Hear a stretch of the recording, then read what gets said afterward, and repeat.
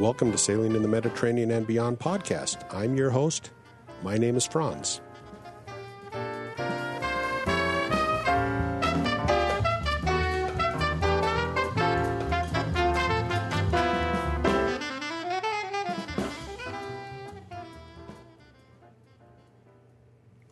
Well, what have I been up to the last month? Well, the big thing is I've been building my new garage, my 40-foot by 65-foot, well, I guess almost more like a barn up at the ranch.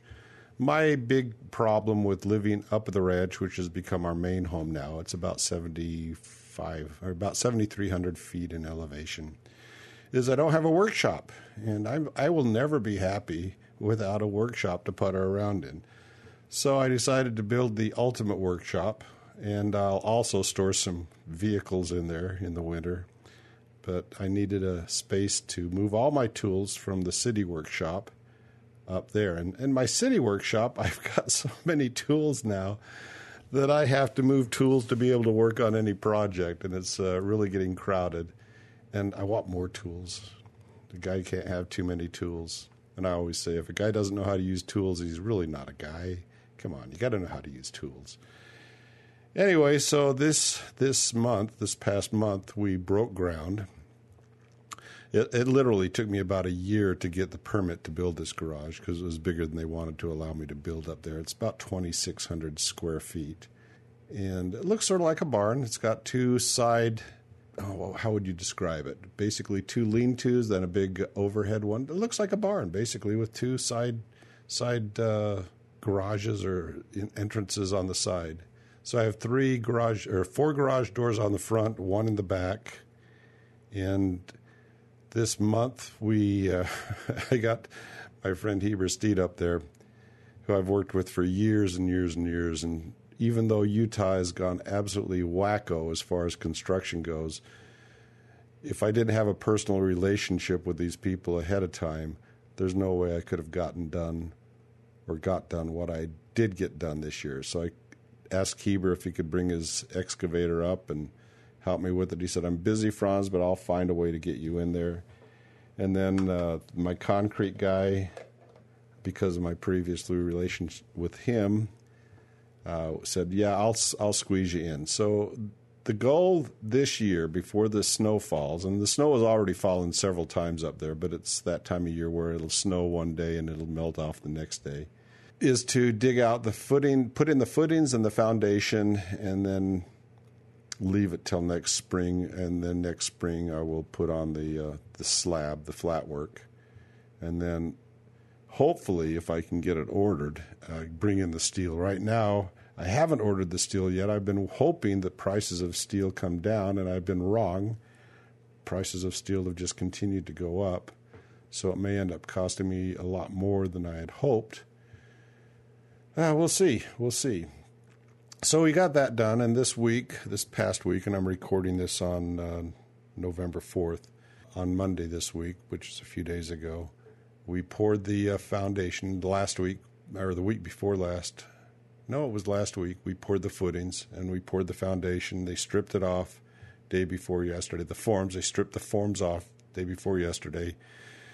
And now the next project, before we put it to bed for the winter, is to backfill around the foundation, get my water out there and my electrical conduit out there, along with a small electrical conduit that I could put low voltage wire through. So I'll be putting one 2-inch conduit from the house out to the garage, and it's about 150 feet away, and also a water line, so I will have at least a hydrant out by the side of the building. That's projected for next week, so next week I'll be up there helping Heber dig that up and put that in. So today, before I came down to the office, I went out and checked my garden.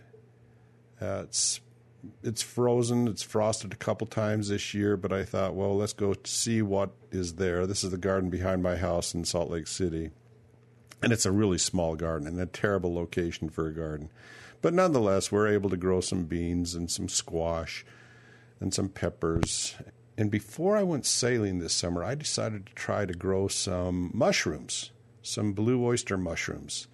And so I went through the whole process of actually inoculating a Petri dish with mycelium, taking that mycelium and then inoculating some grain spawn, and then letting that mature. And then after that, I took grow bags with a little bit of the grain spawn in and let that inoculate, and actually grew a couple batches, or really only one batch of blue oyster mushrooms before I left.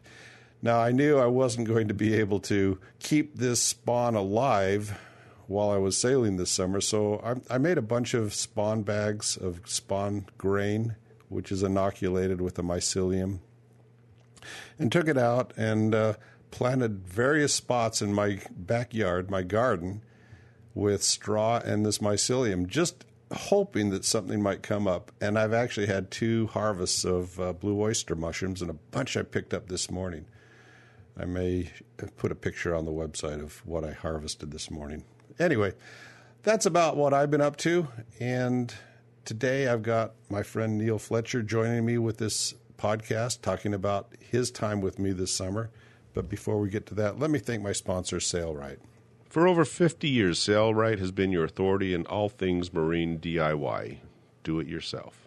What started as a mail-order correspondence course on sailmaking has grown into one of the largest online and catalog retailers for the marine industry. Sailrite stocks everything you need to sew for your boat. They are the only company that makes one design and custom sail kits. As a passionate group of DIYers, Sailrite's dedication to self-reliance at sea is proven in their products and services. Sailrite sells fabric, foam, supplies, and more, including the legendary portable and powerful UltraFeed sewing machine. So you can be self-reliant and save money by sewing your own projects, from biminis to dodgers, sacrificial sail covers and sail bags, to interior and exterior seating and cushions. Sailrite brings you the best brands in the industry for unmatched product quality and professional-looking DIY results. With over 50 years of bringing you quality products, unparalleled service and support, and free how-to videos, Sailrite is a name you can trust. I've got with me today my good friend Neil Fletcher. Neil and a friend of his joined me in Sicily, in Cefalù, Sicily, and sailed on to Mahon, Minorca, the largest leg of the trip this summer. And I wanted to get Neil on and just have a discussion with him about our adventures for that period of time. Hi.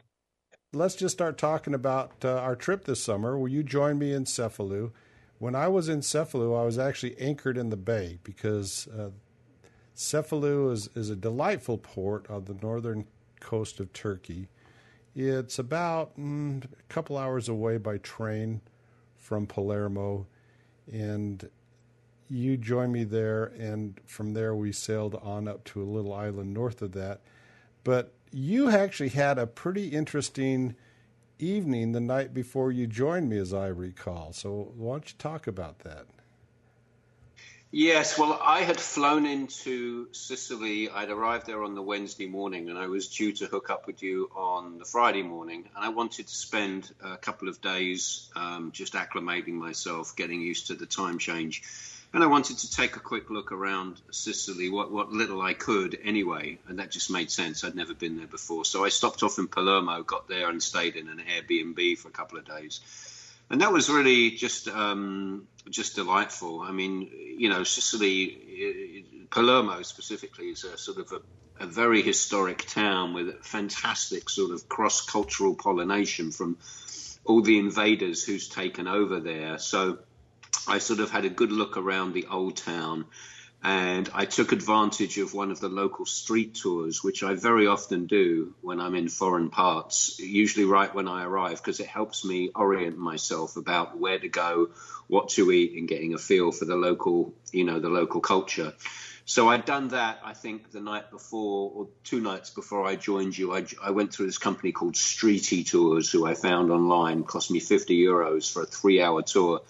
And we sampled all sorts of local Sardinian and, specifically Sicilian cuisine, and drank various local wines and beers. And it was really interesting. And one thing that I found fascinating was that they've got a temple there that was founded by the Knights Templar as an outpost before they started one of their many crusades to regain the Holy Land. So, having watched Indiana Jones and a few other such movies a few times, it was very interesting to see the headquarters of the Knights Templar. So that was cool. I mean, it's very boisterous. The thing I wasn't crazy about was the heat, and that, of course, was something that dogged us both during the course of the trip. I mean, it was over 100 degrees every day. Not a lot of places have air conditioning. The Airbnb I did, my room had air conditioning. But, once the sun came up, it was absolutely brutal to be out there. So I sort of limited my excursions to wait until sort of 5 or 6 p.m. just because it was just unpleasant the rest of the time. Yeah, you didn't you go onto a yacht later on that evening? Yeah, that's right. I guess that was what you were referring to. Yeah, that I guess there were probably 10 or 12 people on there, and one of them was a Dutch woman who, by the name of Jutta, I think was her name, Jutta. And she had a big, beautiful 50-something Bavaria. And after we'd all been hanging out and getting close to the end of the tour, we were right by the docks. And she invited everyone in the group to come onto her boat. So that was really a nice bonus, shall we say. And I think I was the only fellow sailor there in the group, so I chatted with her quite a long time about the boat. The boat, I think she takes it typically for 3 or 4 months with her husband cruising in the Med. So the boat was very well equipped, quite luxurious, quite large, which was nice, considering I was just about to enter the confined spaces of the 28-foot Bristol Channel cutter. But it was fun. Yeah, we had a nice evening. I think we started drifting off, the rest of us, around close to 2 a.m. So it was really, and the tour finished, I think, at 11. So it was really a nice sort of postscript to the evening. So did I'm you, sorry. How did you get from the airport into Palermo? Because I dropped my family off. Everybody from my previous group was basically my family, my 2 daughters, my future son-in-law, and my wife. So you think it was crowded with you and me and your friend on board? Well, it was really crowded. So yeah, I had just arranged with the Airbnb that I booked to have their guy pick me up at the airport, and so when I walked through customs in my hand, he was there with a piece of paper with my name on it. So I think it cost me €30. It was, I don't know, a 25-minute trip, something like that. But I would never have found that place without him. I mean, downtown Palermo is really a sort of a rabbit's warren of one-way streets and pedestrian zones. And I would have been very hard pushed to find it on my own, I think. Plus it was, as I said, it was 100 degrees. I was carrying a bag. I just got off from a long plane trip. So it was, it's the least I could do to splurge on a taxi.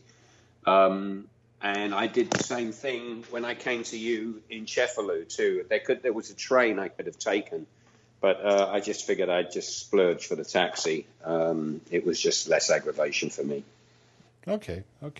So you joined me in Cefalù, and I think we spent one night there, and then the next day you went into Cefalù and did some grocery shopping on your own because you didn't like all the grocery shopping I'd done ahead of time. You have particular expensive tastes in food, and I'm a little different. And then we headed out. And then we headed out later that night. I guess we left in the middle of the night, pretty much, to get to Ustica, or Ustica. How would you pronounce that? Ustica. Yeah, okay. I mean, if you have any Italian listeners, they're more than welcome to call me in and correct me, since I'm usually the one correcting you. Turnabout is fair play, as some wise man said. Yeah, we did. We left Cefalù late. It was either sort of 11 o'clock at night or it was 1 o'clock in the morning. I don't really remember. But it was a pretty uneventful passage as far as I remember. And I guess we got into Ustica, the next afternoon, sort of 4 o'clock or something like that. Actually, I think we got in there that morning, and that was the goal, was to get in there early enough that we could get a spot, because there's only a room for a few people at the dock. Let me measure how far that was. But it was a fairly long hop.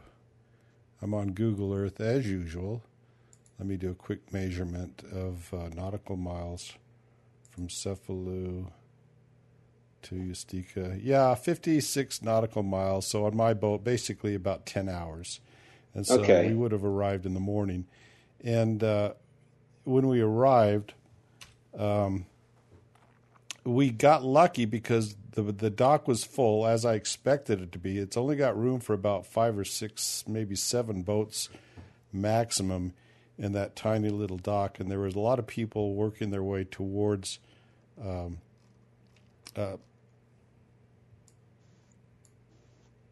Sardinia. Yeah, that's what that was. I was trying to think, okay, where are we going? We're going to Sardinia. So we were headed to Sardinia. And we pulled in there. And do you recall the mooring procedure that we had to go through? Yeah, I mean, there was one space, as far as I recall, that had just opened up from someone leaving. And it was just the usual med mooring thing where you drop the anchor off the front and then just reverse in. And I think there were a couple of people who harbour masters and his helper who came to help us with the lines. But we were pretty snug in there. We had a cruising boat to our left and a cruising boat to our right. Cruising boat to our left, I believe, was manned by a couple of Brits in their 60s, nice people. I forget what kind of a boat it was off the top of my head, but it was nice to catch up with them.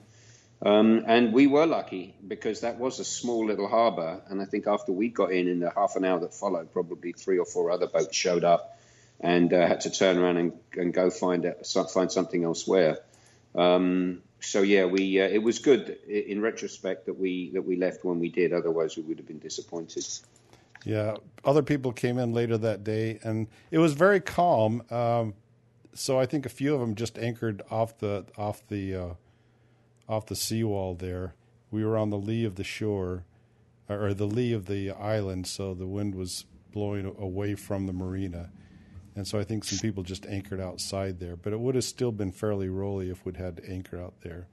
Our next stop after that was going to be one of the longest of the year, and that was about 187, 88 nautical miles. But we didn't do that immediately. I looked at the weather forecast, and the weather forecast was winds were not going to be in our favor the next day. So we actually spent, I think 2 or 3 nights in this marina, didn't we? I looked it up, and we arrived on Saturday morning, and we spent Saturday and Sunday night there, and then we left on Monday for the passage to Sardinia.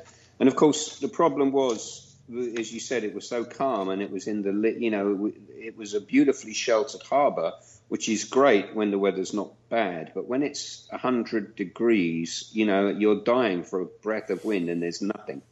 So by sort of 10 a.m., it was pretty brutal, the first day. And I remember we spent most of the afternoon just bobbing around, treading water in the harbour, just trying to get our body temperature down, until the sun went down and it became a little more pleasant. And it was, was nice enough in the evening walking up the hill to the little central plaza and the restaurants there. But, of course, the next day, Sunday, on your recommendation, we rented some scooters. I think I ended up with a quad bike. And we ended up going around the island 2 or 3 times just because we wanted the wind on our faces. It was the cheapest sort of way, unless we wanted to stick around in a restaurant all day and rack up a big bill. So that actually was very interesting, I found, because the island, it's not super well developed.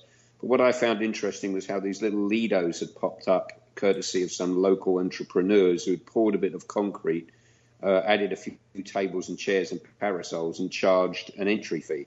So that I found that kind of interesting. And, of course, we found a free one, as I would expect nothing less from France, than to find something free. And, of course, we found that little place where a lot of locals were, where it was sort of volcanic. It was like a little volcanic swimming hole, really. That was pretty rough outside, but once we were inside, we were able to just lounge around for a couple of hours and cool down, as I recall. Yeah, and that was on the north side of the island, so they had some waves and wind coming in there. Right. And I think we explored every road on that island just to keep the wind running across our face. We went everywhere on that island. Yeah. So to a few dead ends. And then we had a big, long hop from there to Sardinia, and we were waiting for a weather window. And we had a little bit of weather in the middle of that, but for the most part, it was basically motoring. I mean, I remember going through this routine several times during that trip, and that was basically about a 48-hour trip, not quite, but approximately 2 days to get there. At least one night at sea on the boat, and but for the most part, it was calm. We had a little bit of weather in the middle of that, but yeah, it was a typical stuff. It started blowing. I thought, great, we'll be able to sail. The wind came up, put a reef in. The wind came up some more, put another reef in. The wind came up some more, and then it shifted directions, and I took down the sails, and then as I recall, and you need to correct me on this, didn't we get a little bit of lightning? Yeah, we did. So we left Ustica on the Monday, August 2nd, and we started a watch system, and I think I was on watch till midnight, and then I woke up at 4, and I could see lightning just sort of in the distance, brightening the windows, so the porthole, so to speak. And so I went up, and we couldn't hear anything, but we could see it off on the horizon. And probably about another hour later, we got hit by some storm cells that came over. Wind went to 25 knots. The boat started heeling quite a lot. A couple of things flew out of your bookshelf, but landed on the cabin sole, but nothing too drastic. And as I recall, we either shortened sail or you pulled out the staysail. I'm not sure which, but it was okay. It would come up and it would die, then it would come up. But once these squalls had worked their way through, I mean, there was a lot of lightning, which is the first time I've really seen that at sea. And it was both forked and sheet lightning, which was kind of interesting. But I don't think the winds ever got above the low, maybe mid-20s. And that was just very short-lived. And and I took a video, which I just took a look at a couple of minutes ago, just to refresh my memory. And I see that by 7:30 in the morning, it had cleared. So it was just pretty short-lived, maybe an hour and a half or 2 hours. And it wasn't really stressful. It just added a little bit of interest to the passage, because the passage was pretty dull apart from that. Yeah, it was dull. Basically, I listened to books on tape for my watch, and I think my watch was from, midnight down to 3 or 4 in the morning, and I think we had a 3-hour on, 6-hour off watch is what we did, and so it was 9 to midnight, midnight to 3, and 3 to 6, and I think you were on that 3 to 6 watch, weren't you? Yeah, maybe that's right. That actually sounds right. Yeah. So, but it was fine. I mean, same thing. I was listening to podcasts and. I just sat in the companionway there. You've got a little seat in the companionway where I can look out through the Dodger and see everything. And it was fine. I mean, it would have been nice if we'd had a little more wind for most of it. Like I said, it kicked up for the squall. But usually we were motor sailing, 5 knots. And as you said, whenever it seemed like the wind is a capricious mistress.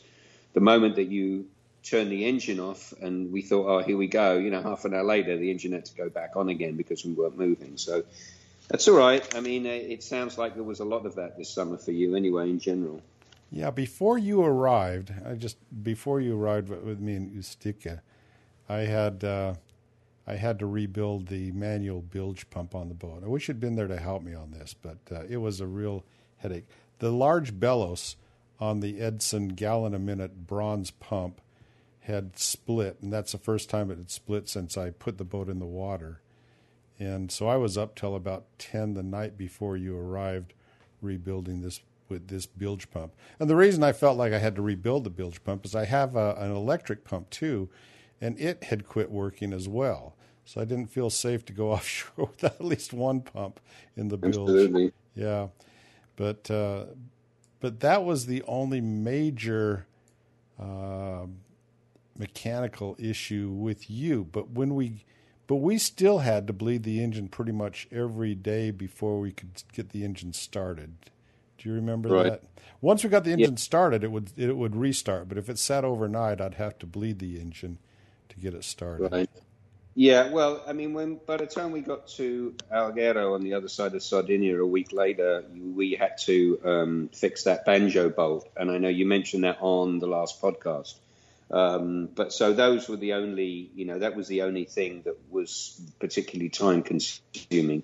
Because as I recall, that probably took about 4 hours between the two of us sliding into make that work. But that's the price you pay for a life of adventure. Yeah. Yep. So we arrived on the coast of Sardinia, and I can't remember the name of the town we went into. Do you recall that? The bay was actually called Budoni, almost like Butoni, the spaghetti company, but with a D instead of a T. And the nearest town is called San Teodoro, as in Saint Theodore, which was the nearest town was probably about 5 or 6 nautical miles from where we were. But it was a big, wide bay. It wasn't particularly sheltered, but it didn't matter because it was like glass. I think we came in about 2 a.m. And it was cool, which was a nice change from what we'd been used to in Ustica.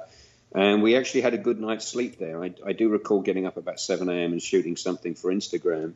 But it was nice. I mean, it was a big bay, and I think there were 2 other boats, one a mile to starboard and one a mile to port, and we didn't see anybody else there. But it was a good night's sleep there, which was what we needed after passage, because you never really sleep well on passage. So it was fine.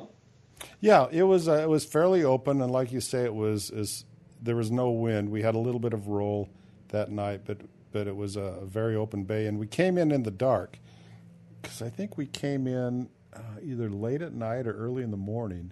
Yeah, it was after midnight. I remember making a note that it was either 1 or 2 o'clock in the morning. It was definitely after midnight, but it was flat as a pancake and no one else around. And, so we just crept in, dropped the hook. It was good holding, as I recall. I don't remember how deep it was, probably 25 feet, something like that. But it was a great anchorage, provided there's no wind. I mean, you'd be protected from the west side, but from the north, south, or east, you weren't protected. But it didn't matter; it was calm, so no worry. Yeah, and the next day, the one other point I wanted to make about Ustica is when we motored in there, I wanted to fill up fuel, and we went around the harbor, and there's no way that you could fill up fuel without jerry cans in Ustica. There was a little gas station on the east side of the harbor, but it was too shallow to get any sort of a big boat in there and too difficult to maneuver once you got in there, even if you could get a boat in there. So I was not able to fill up fuel in Ustica. So when we got over to Sardinia, we'd basically motored, at that point in time, probably about 220 miles. So the first agenda item once we got to Sardinia was to go in and fill up fuel. And that's what we did. And we were wondering about COVID protocol as well, but nobody seemed to even care about that when we got there. Yeah, well, that was the theme of the trip, wasn't it?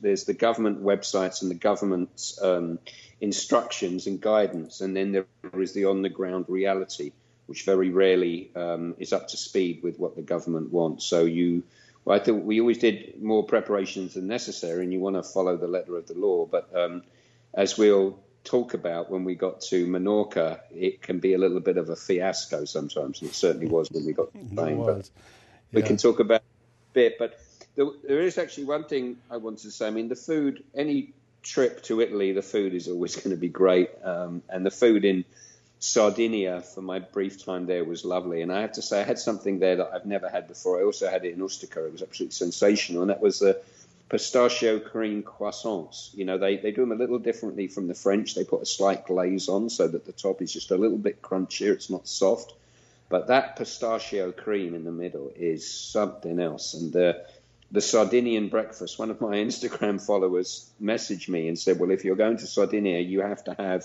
the Sardinian summer breakfast, which is an espresso a pistachio croissant, and a lemon granita. So I think I had that a couple of times when I was there, and I have to say it was a great way to start the day. Yeah, those were absolutely delicious.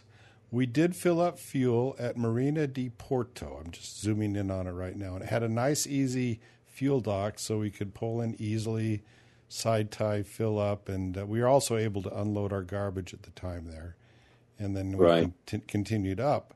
And then the sail north of there was really, really enjoyable. Why don't you go ahead and describe that?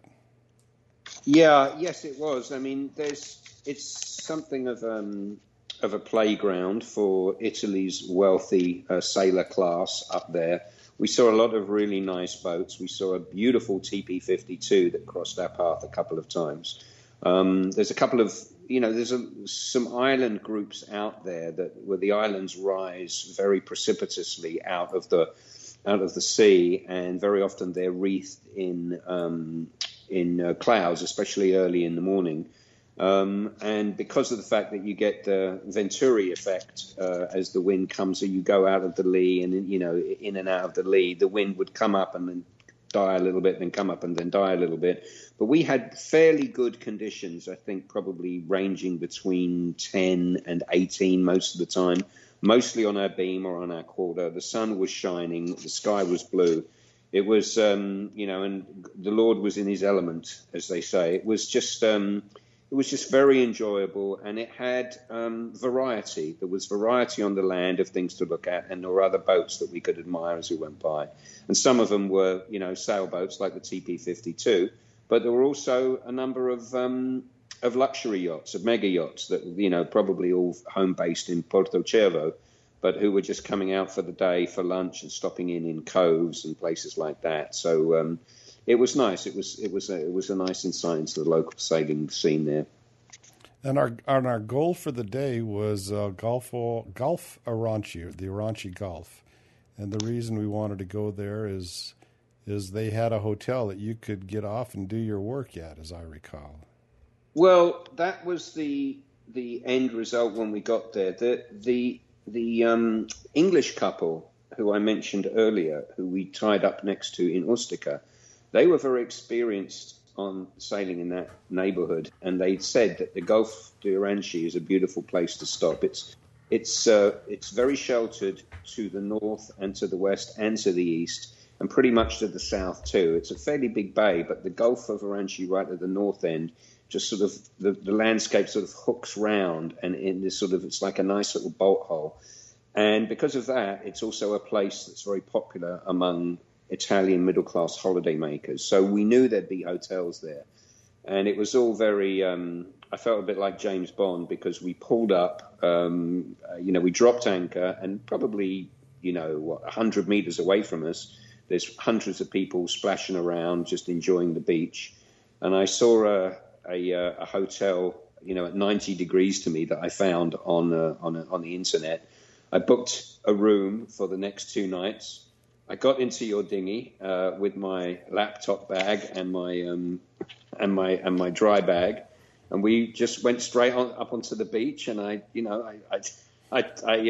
walked with sandy feet across the sand into the lobby and said, "Hi, I'm checking in." So it felt very nice. I mean, it wasn't quite like James Bond in I think it's Thunderball, or one of the early Sean Connery movies, where he's wearing a frogman suit and scuba gear, and he pulls it off and he blows something up, and then he strips down and he's wearing a tuxedo underneath, and he walks into the casino. But I felt that's as close as I'll ever get as what I did in the Gulf de Aranci. So it was kind of a nice thing for me.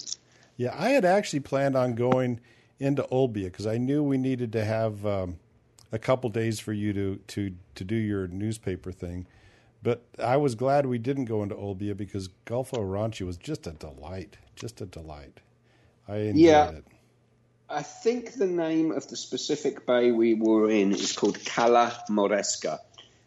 And the town itself is probably no more than 1.5 miles long, but a zillion good restaurants, a bunch of hotels, and they range from cheap Airbnbs to little 3-star places to a couple of really glamorous places.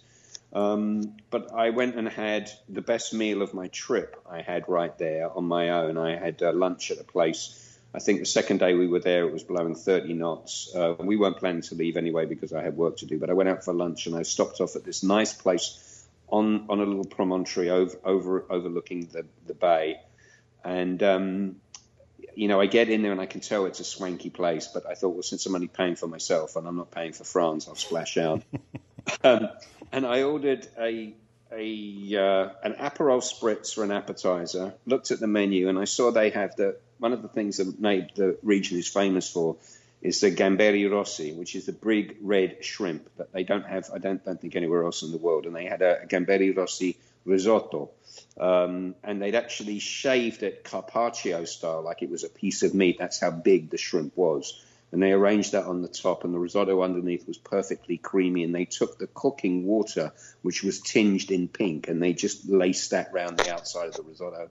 I had that and a glass of local Sardinian white wine, and it was absolutely sensational. So that was, and I always like to splurge when I can if I'm in a foreign location.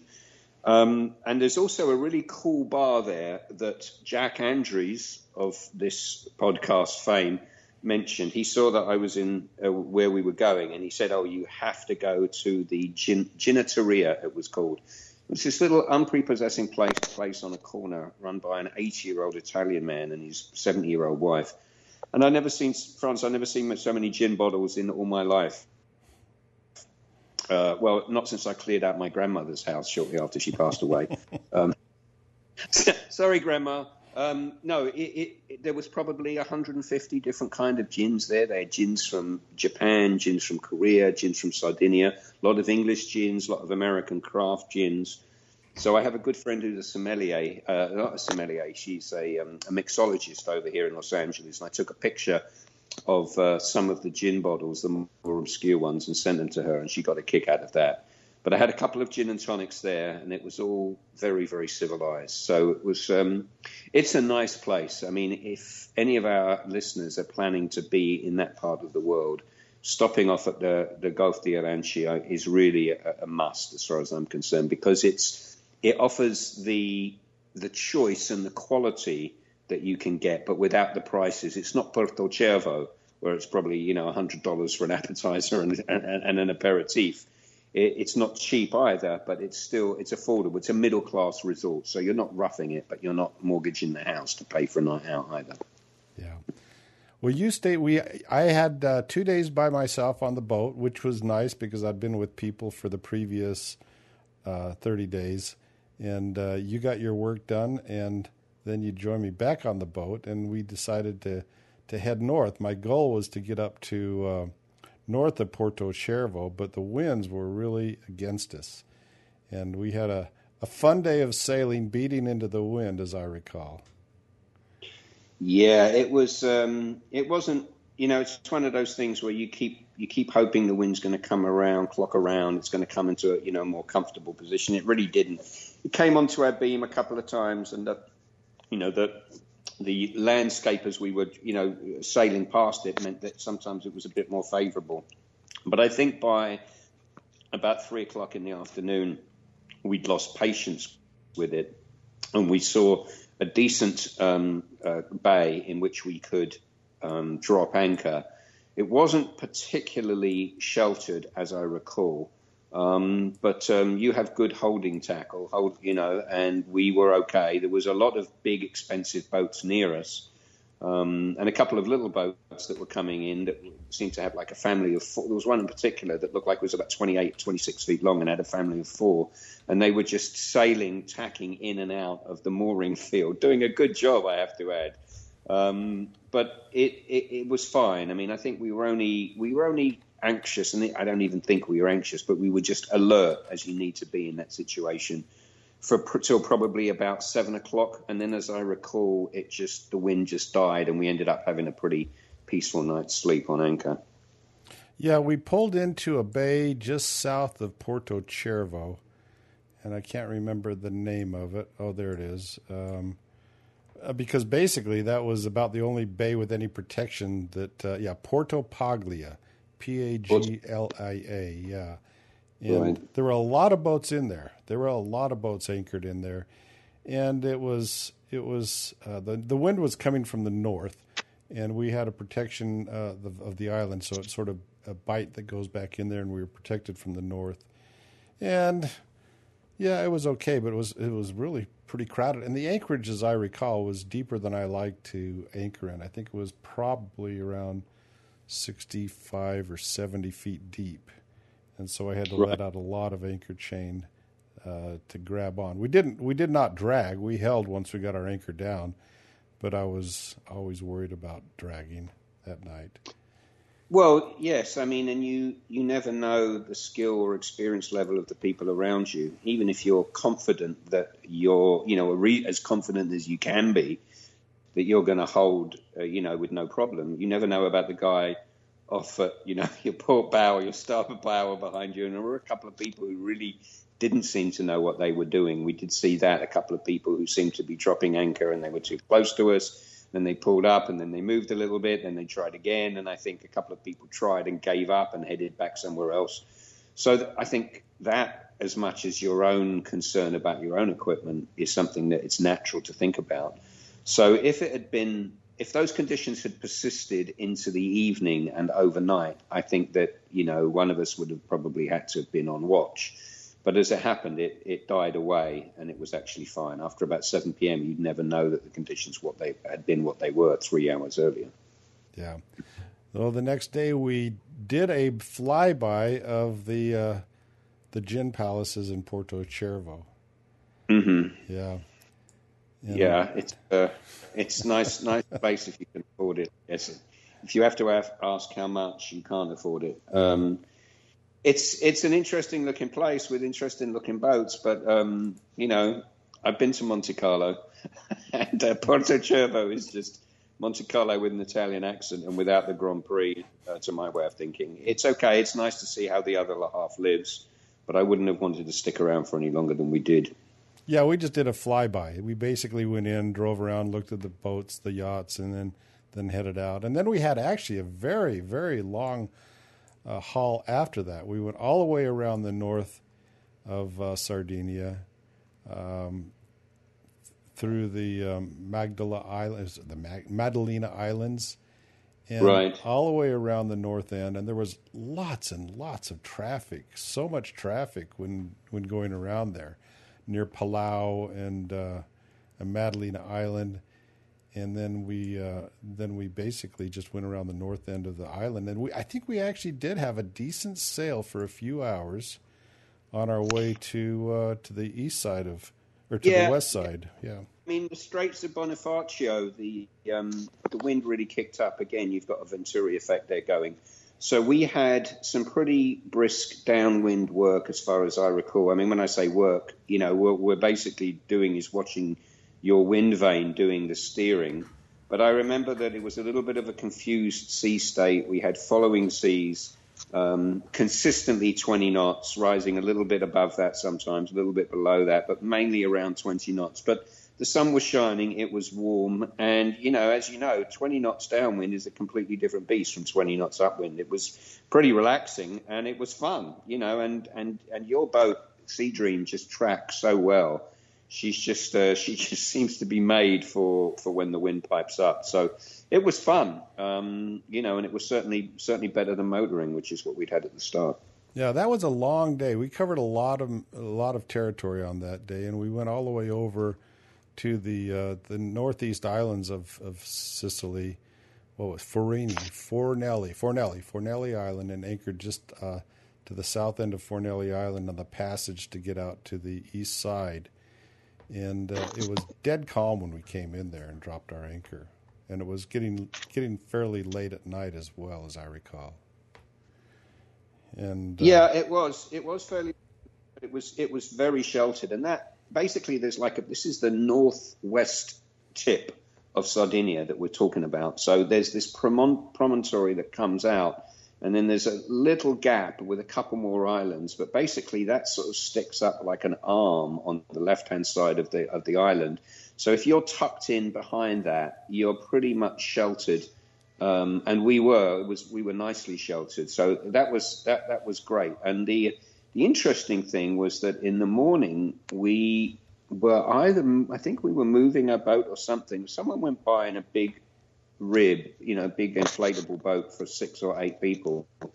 And they yelled at us that we'd actually dropped anchor in a marine reserve. Although it wasn't marked anywhere. It wasn't marked on either the charts or on Navionics. And there were certainly no signs on the buoys. There were a couple of big buoys, but not the ones that indicate that. And we were outside of the buoys anyway. And there were a couple of other boats that were probably 100 meters away from us who apparently were not in the marine reserve. So I'm not really quite sure where it began and where it ended. But the bottom line is it was beautifully quiet and it was a good night's rest. And to wake up with that land, that view in the morning, have a dip in the ocean before our morning coffee, it was lovely. Yeah, they came by and told us we were in a reserve and to move, and that was fine. We were moving anyway, so it didn't make any difference to me or you. Right. So, yeah, and from there we actually had a decent sail. We had to getting out through that pass was tight navigating, so we had to be careful with our navigation, getting through the pass between Fornelli and Piana Island, and then once we were out there, then it was a nice, as I recall, pretty much a downwind run all the way to Alghero until we turned the corner to head up to Alghero.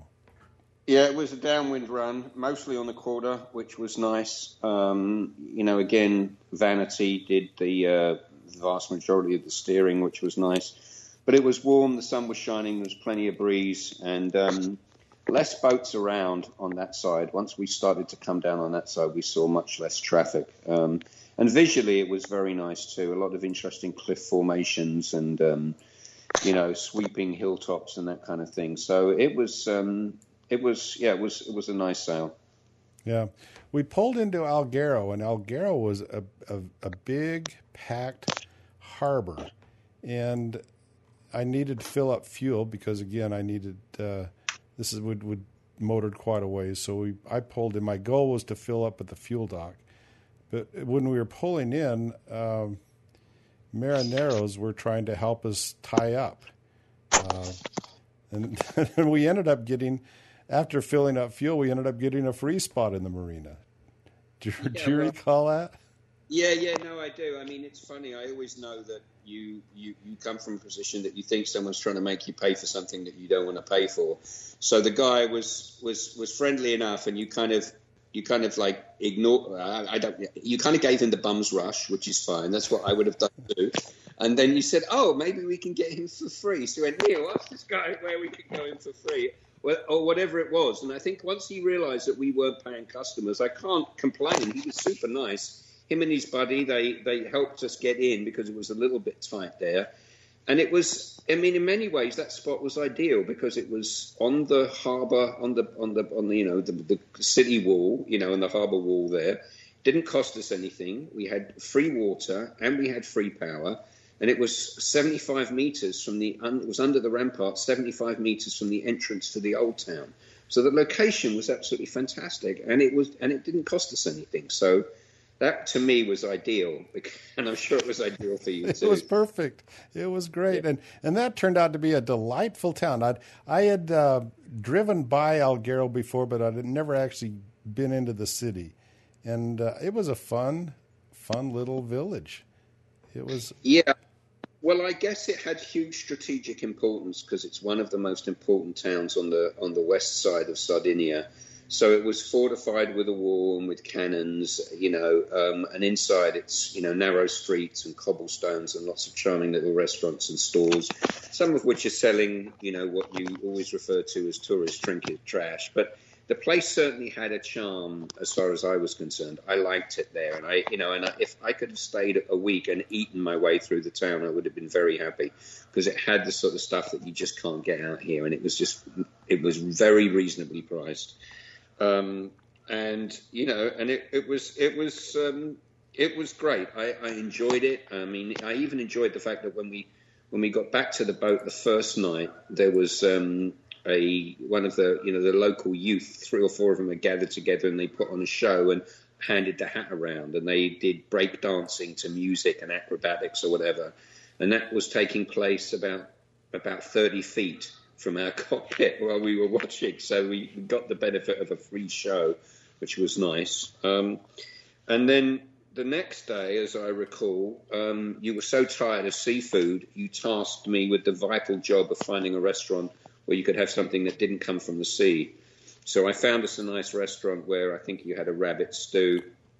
And as I remember, the food was excellent. I mean, the food was excellent everywhere we went, but that was especially good, as I recall. Yeah, that was a great restaurant. I really enjoyed that rabbit stew, and it was so much that I even shared it with you. It was a lot of food, so that was a big rabbit, I guess. But yeah. Well, my wife said to me about 5 years ago. She said, Neil, you don't really have a superpower. She said, but if you do, it's that you seem to be able to find good restaurants no matter where you are in the world. So I'm happy that I didn't disappoint there, and it was it was great. Yeah, we were there 2 or 3 days waiting for a weather window to head on over to Menorca. And that was going to be the longest trip of the summer. That was 191 nautical miles, that hop from Sardinia to Mahon, Menorca.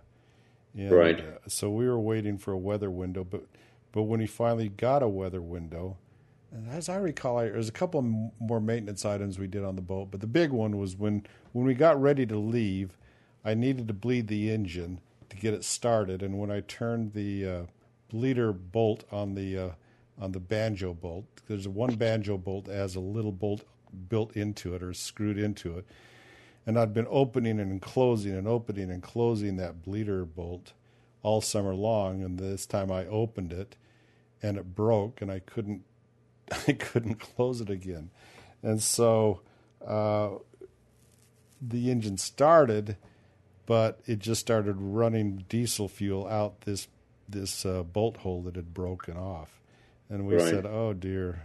I thought, we're not going anywhere till we get this fixed. And I thought, geez, where am I going to get a part? And it's just so happened that I happened to have that particular banjo bolt as a spare in my spares. And it was one of the first things I pulled out. Usually I tear the boat apart before I find anything. But that came, we found it fairly quickly.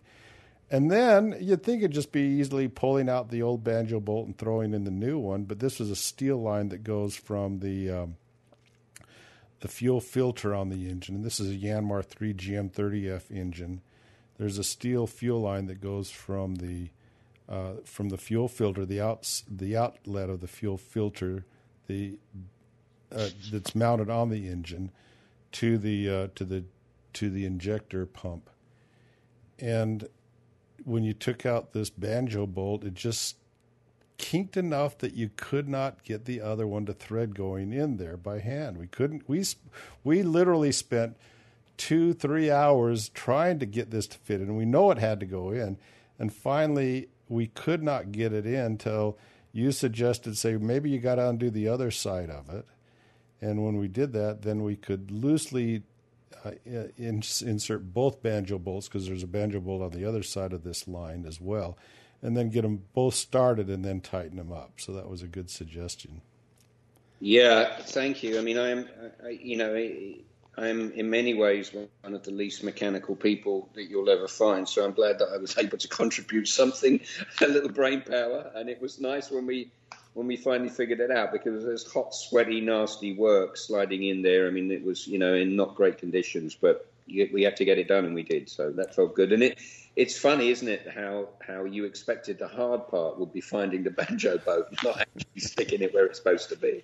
And finding it was the easy thing. But you do have a cavernous selection of spares on your boat, and it was good that you did. Yeah.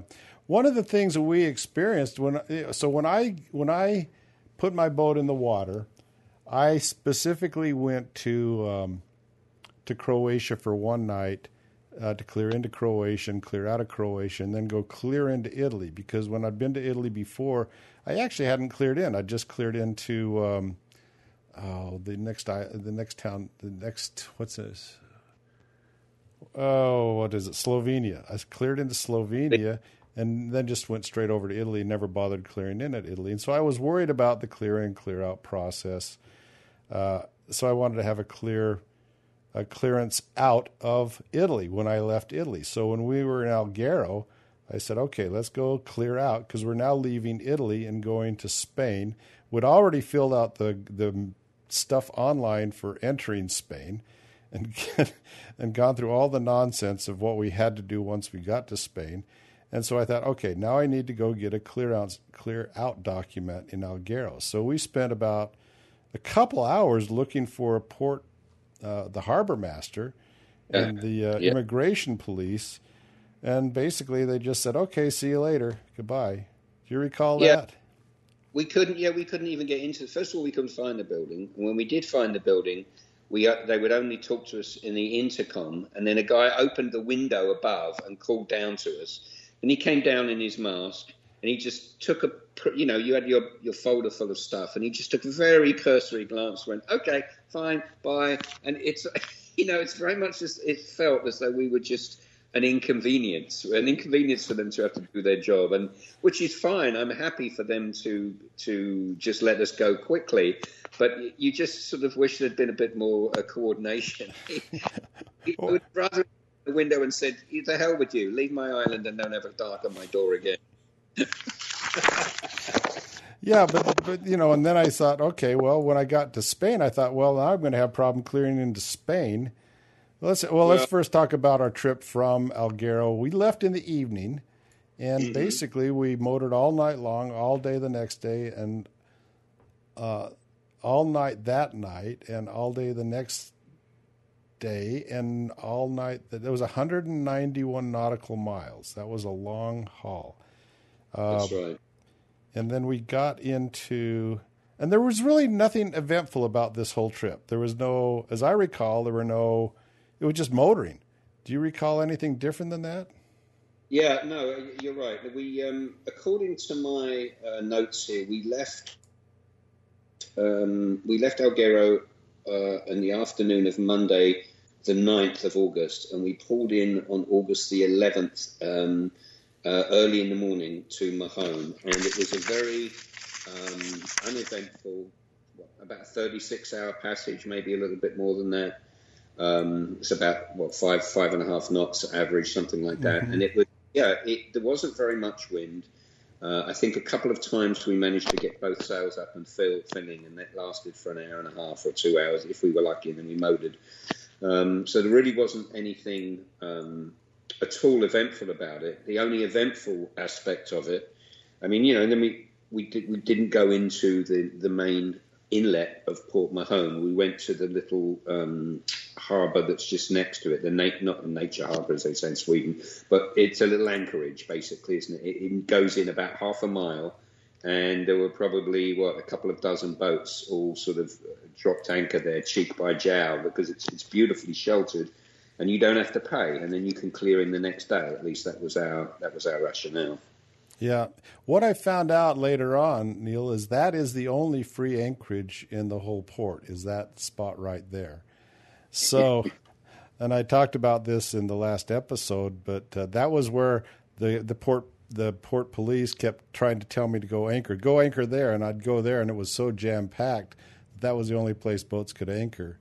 And but we actually anchored outside of the port right next to a seawall, an ancient seawall, and because we just came in in the middle of the night and it was still dark, we just dropped our anchor when we felt it was safe and didn't worry about it. But the next... Well, it was... Sorry, go ahead. Go ahead.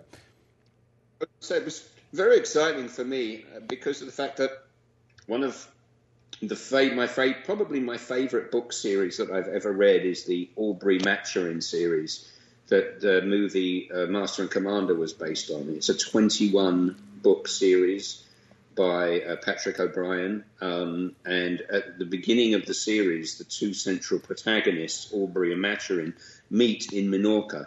And of course, in Mahon, and of course, Mahon was such an important place for the British Navy because it's the best natural harbour in the Mediterranean, which is why when the Brits found it, they said, well, we're going to take up a lease for 100 years and stay here. So, and you can still feel the British influence. But there's a lot of descriptions in the Master and Commander series about the entrance to Port Mahon, the way it looks, the turrets of the guard towers that are there, the Africa in the distance, and it's just really very evocatively written. So it was actually very exciting for me to go there.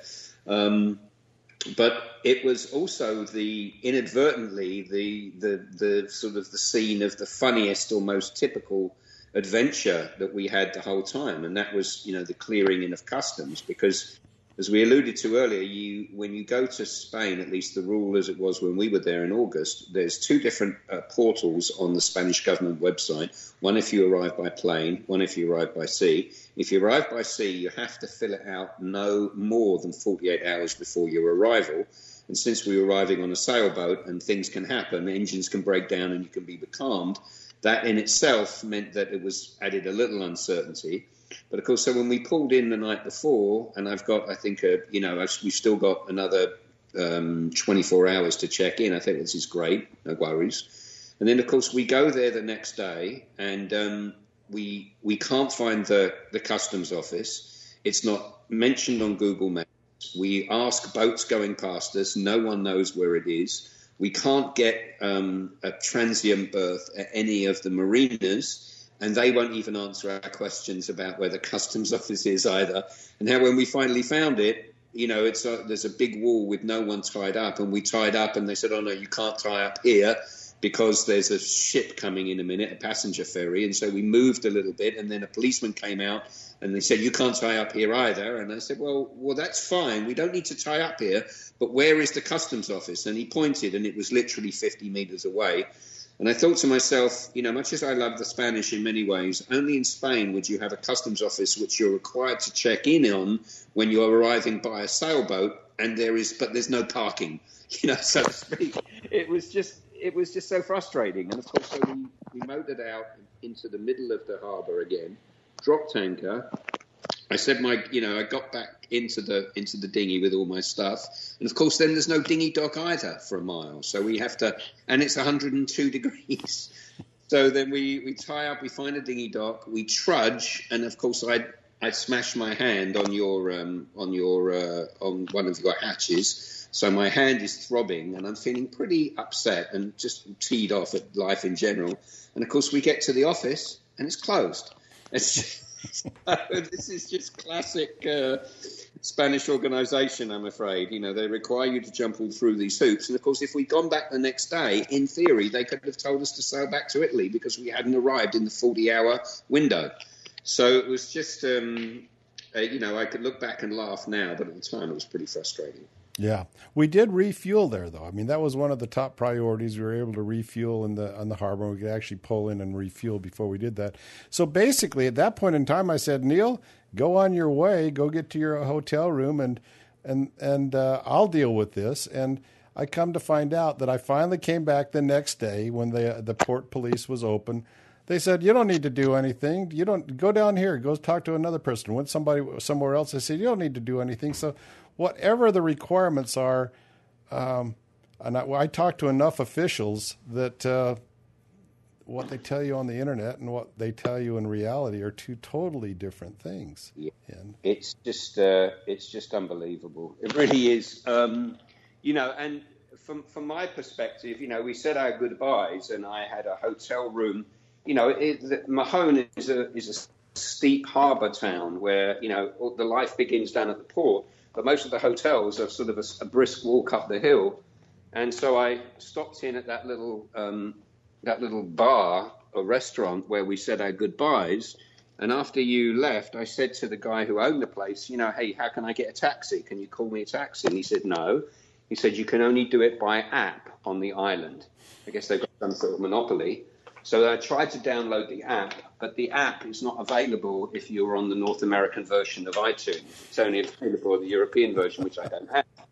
So I couldn't get the app, so I had to walk uphill in 100-degree temperatures, lugging all my all your bags. Yeah, at least I helped you with your bags to the bar, at least. And I'm not a young man in my 20s, and I'm thinking to myself, I can feel my heart beating in my ears. I'm just thinking to myself, please, Lord, don't let me expire here, because this would be a pretty dismal way to go, lugging my gear uphill at noon in 100-degree temperatures. I just took my time and flitted from the shadows to the shadows as best as I could. But when I got to the hotel, it was great. They had some very civilized things in the in the lobby, like complimentary gazpacho, which is a chilled Spanish tomato soup, which I'm very fond of. And I actually had 3 fantastic days there. Mahon is a wonderful town. The restaurants are great. The history is good. And it was really nice to spend 3 days there before I flew to continue with my travels. Well, Neil, thanks for your recollections of the trip. We've gone about an hour now, and that's about perfect. So anything else you want to add before we finish the interview? Yeah, just to say that I was at the boat show in Annapolis a couple of weeks ago. I've been visiting my daughter in D.C., and I saw a couple of other people who are known to our listeners. I saw Andy and his wife, Mia, from the 59 North podcast. And I also saw Jeffrey Wettig, first time I've met him in person, from the Shooting the Breeze podcast. So that was kind of nice, as well as a few other people that I know from the internet world. So it was terrifically fun. And I ended up buying one of their little signaling cannons that they're selling. I forget the name of the company that Andy started, but I'm going to have a little signaling cannon for my boat in Sweden.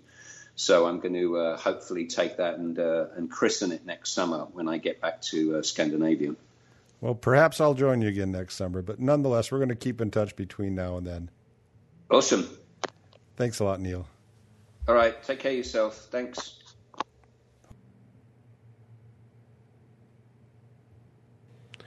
The website for sailing in the Mediterranean and beyond is www.medsailor.com. Again, medsailor.com.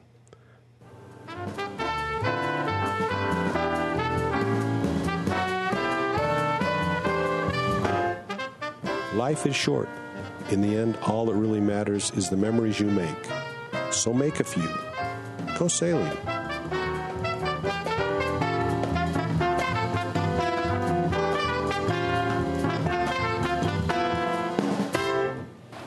Joel, you want to know something? What? Every now and then, say what the gives you freedom. Freedom brings opportunity. Opportunity makes your future. If you can't say it, you can't do it.